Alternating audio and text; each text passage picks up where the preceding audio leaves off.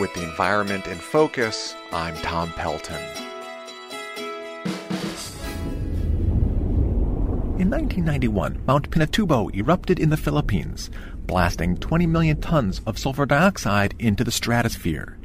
The particles formed a haze around the Earth that filtered sunlight and cooled global temperatures by 1 degree. Thomas Schelling is a Nobel Prize-winning economist at the University of Maryland. When he thinks about this volcanic eruption, he doesn't think disaster.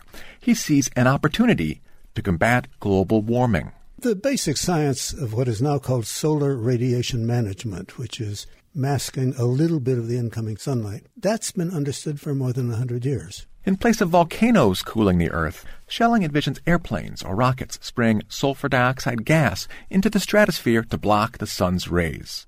Sulfur dioxide is cheap because it's a pollutant that rises from the smokestacks of coal-fired power plants. This is almost too cheap to be true. The estimate is that if you wanted to block out 1% of incoming sunlight, the cost is so small that there may be 30, 40, or 50 countries that could afford to do it on their own. What Schelling is describing is geoengineering. It is the proposed use of technology to alter the world's climate to counteract global warming. With Congress stuck in gridlock and world governments unable to cooperate to reduce pollution, some see climate engineering as a plan B that could avoid the politically difficult changes required to stop burning fossil fuels. Those interested in a techno-fix include the oil companies Exxon and BP, and billionaires Bill Gates and Richard Branson. Strategies being tested by scientists include dumping iron dust into the oceans to spur algae blooms that consume carbon dioxide. Others are looking into spraying sodium iodide into the air to thicken clouds that reflect sunlight. Will Burns is Associate Director of the Energy, Policy, and Climate Program at Johns Hopkins and author of a book called Climate Geoengineering. Burns warns of the dangers of unintended consequences. For example, pumping sulfur dioxide into the stratosphere could cool off some countries, but cause deadly droughts in others.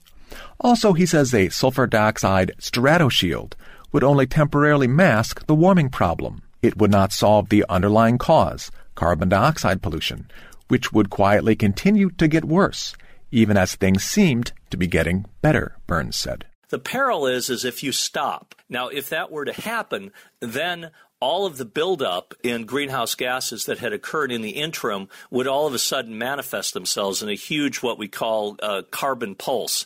And then you get what's called the rebound effect. You might see temperatures increase somewhere between 5 to 10 times greater than they would have if you simply did not institute a geoengineering solution. You're imperiling the existence of life on Earth. It sounds like science fiction.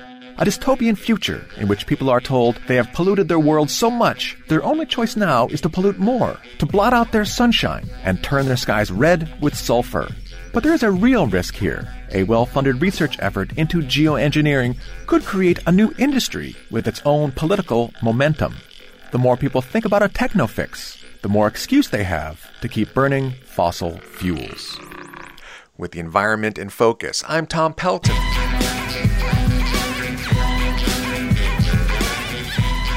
This program is sponsored by the Able Foundation.